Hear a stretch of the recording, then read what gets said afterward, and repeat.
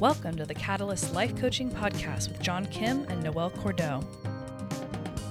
If you're inspired to begin your own life coaching practice or just want to learn a little bit more about what it's all about, visit journey.co. That's JRNI.co for more information. Your adventure awaits. Hey guys, on today's episode, we're going to talk about the outcomes of a modern day gratitude practice. Noelle, you're actually all about gratitude. Yes, I am. It's one of my favorite ways to practice applied positive psychology and use mindful living as an everyday part of my life. Yes, in our team meetings every Friday, Noelle has us going around saying one thing that we're grateful for, which I think is a great exercise. Gratitude's been tough for me because I think I've been wired since, just growing up in a very kind of stressful family to, it's hard for me to see the glasses half full. I mean, it's easier now, at 45, much more than ever before. But how do you start to rewire yourself that way, where you have to truly be grateful? So first of all, thank you for your vulnerability and sharing. And let's pull the wool back a little bit and talk about what actually is going on in your brain and your body, given that scenario, and how you can use a simple practice to change your brain chemistry around this area. So you mentioned growing up in a stressful family. Yes. Give us a little, what were some hallmarks of that? What was it like? There was never any conversations about the world's going to be okay. There was just a lot of fight or flight. How are we going to survive? Pay the bills, get out of our debt. And then there wasn't a lot of gratitude. There wasn't a lot of today's a beautiful day. Can we sit and really experience this meal? There wasn't a lot of in the moment type of moments. Okay, so what you just described is classic stress response, right? That's living in your nervous system with your fight or flight omnipresent. And so your systems are all wired with a strong sense of negativity bias to be aware of danger. And that's exhausting. Mm-hmm. Exhausting. I think that's why I found chasing flow states. That was kind of my escape, going outside and playing with my friends all day. Awesome. Yeah. Awesome. So going outside and playing with your friends and chasing flow states. So something that counters the active nervous system, the fight or flight response that floods your body with cortisol, is your endocrine system. And your endocrine system gets fired up when you induce positive emotions. And it doesn't fire in the same way as your nervous system. Your nervous system is really fast acting, and those negative emotions are like slingshots, and then they with little firecrackers on the end. So the emotion fires really fast and rapidly, and then it explodes. The good news is that negative emotions don't last that long. But positive emotions are subtle, and they're kind of like a slow pulsing when you induce them. And so it's just like eating fruits and vegetables. The more positive emotions you induce, the more pulsing of those feel-good hormones, dopamine, oxytocin, serotonin, you'll flood your body with. And so a gratitude practice, however subtle, however slight, isn't going to give you the big hits that you get from negative emotions. Right. But over time, you'll build up these reserves of feel-good hormones that will lend a shield of resiliency to your brain. And so when a negative emotion hits, it'll have less of an impact. Oh, so it's kind of like practicing gratitude to create kind of layers, almost like prevention from the negative. Yes, it's really very much like your immune system.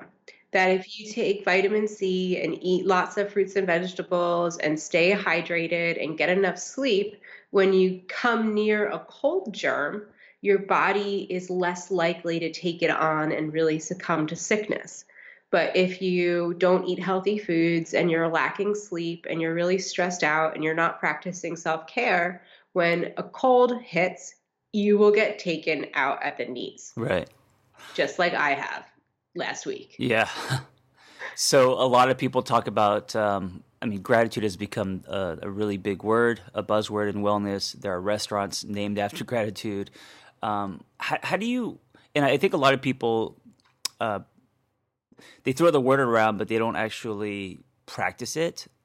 How do you actually practice it? How do you thread it into your life so it's sustainable? So it's interesting. The term mindfulness has an equally weighty catchphrase to it now. Yes. People Yep. talk a lot about mindfulness.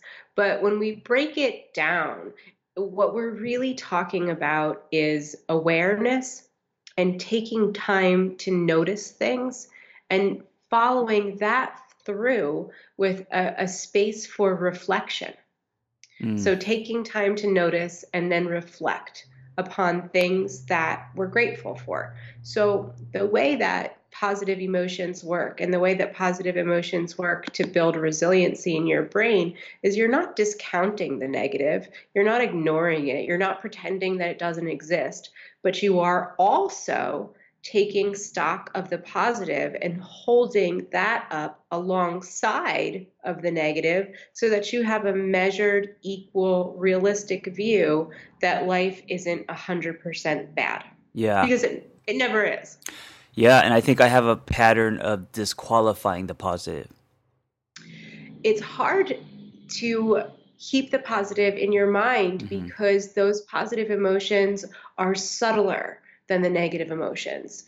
And we know from negativity bias that negativity bias is the evolutionary trait that engenders fight or flight, that our brain is naturally attuned towards the negative. So you're fighting an evolutionary pattern and you're fighting the fact that positive emotions are a lot more subtle than negative emotions.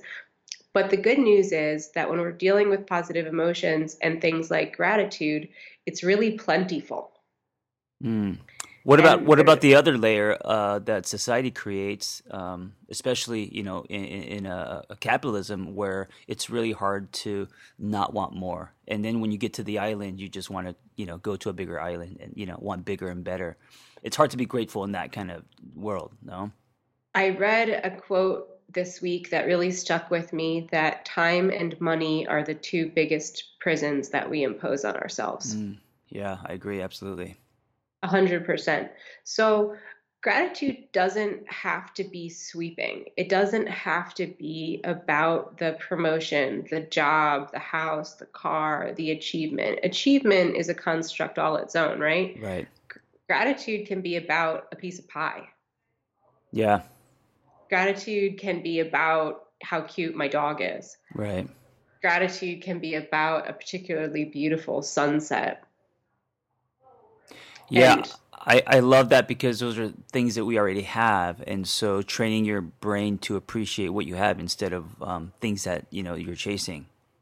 100%. And doing it with consistency is very similar to eating your vegetables. Mm. It gives you the mental nutrients that you need in order to restore your endocrine system to really high level functioning so that you take less stressful hits as you go on through the constraints of modern life. And it has other outcomes. When you practice gratitude on a regular basis, you experience more positive emotions. So, did you know that when you induce positive emotions, your eyes actually function differently? Your pupils expand, your eyes open wider, and you're able to take in more color and detail around you. That's what happens when you take mushrooms. Yes. Right. Yes. And you also feel more alive, you sleep better, you're better able to express compassion and kindness, and it does impact your immune system in a positive way. Yeah, I mean the one big thing that I've learned in the last decade is I used to be very heady. I mean, I still am, but dropping down to your body. So using your senses to anchor yourself and as a doorway into mindfulness. And then I think mindfulness can create a bridge to truly feeling gratitude. Exactly, exactly. So there are some practical techniques that you can use to achieve this. Hmm. Journaling is one of them. Yeah, absolutely. A daily gratitude practice where you actually take space to notice positive things and then reflect on them.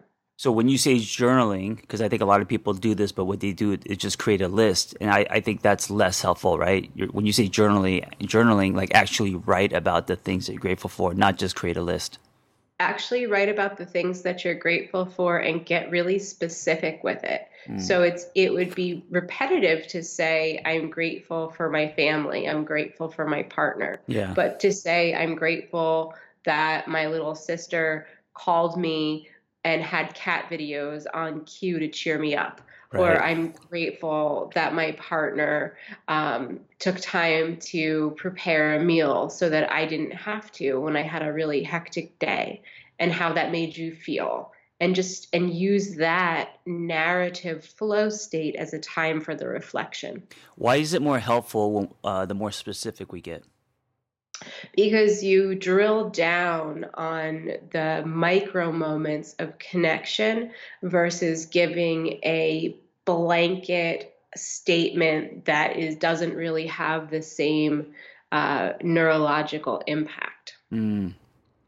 So for you, do you just remind yourself as you're going about your day to practice this, or It's is a it something that just knee jerk? it's something that I use as an applied positive intervention to bust me out of a bad mood, Hmm. or using coaching methodology. Coaching methodology is all about moving individuals and groups from one state to another. So you have been the recipient of gratitude bombs from me Hmm.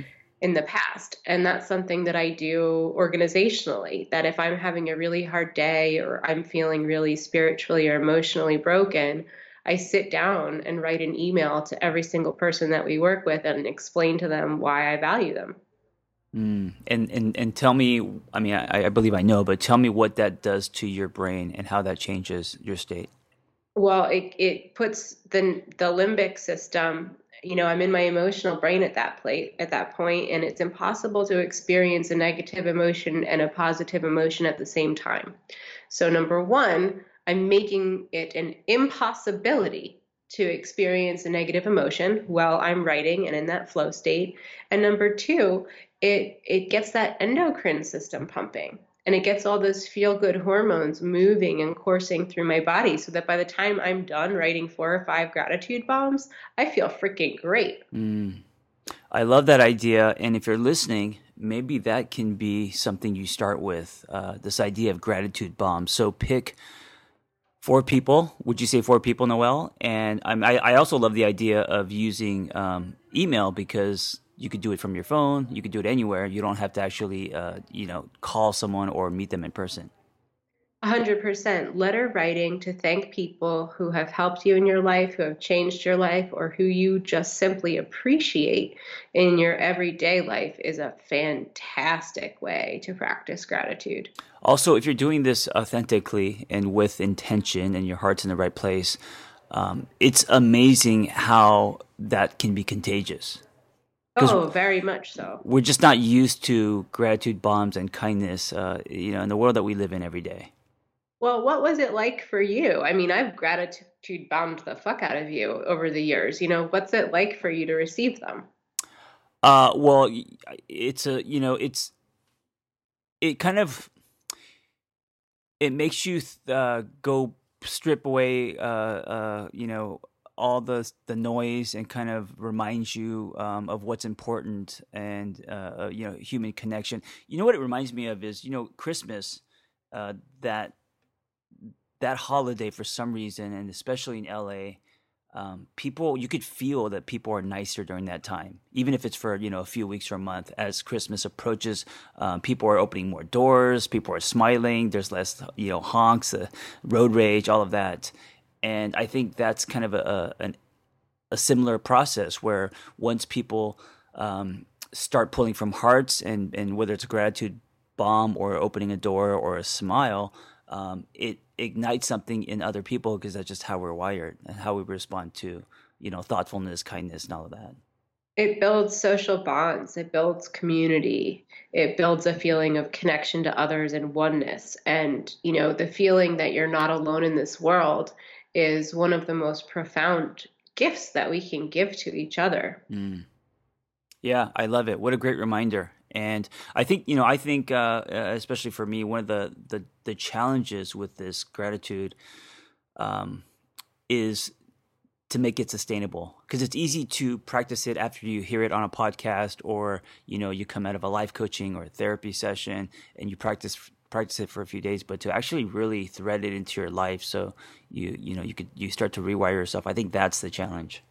That is a challenge. And we know from coaching that if everyone were capable of doing things on their own and living their best life on their own, they would.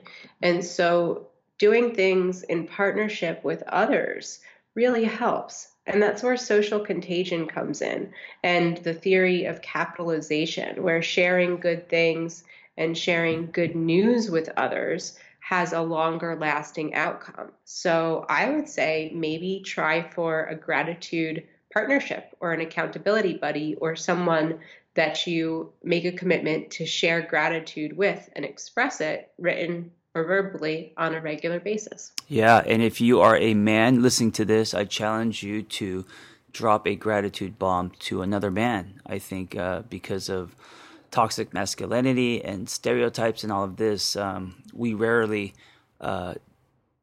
do stuff like that to our brothers and friends, and so that would be an awesome challenge too. Awesome. And I challenge everybody to reach out intergenerationally and gratitude bomb somebody of a different generation, because that is too important for building social bonds. Yes, absolutely. Well, thank you for the reminder, Noelle, and the science behind gratitude. If you're listening to this, practice gratitude today and drop some bombs. Awesome. All right, be well. Be well.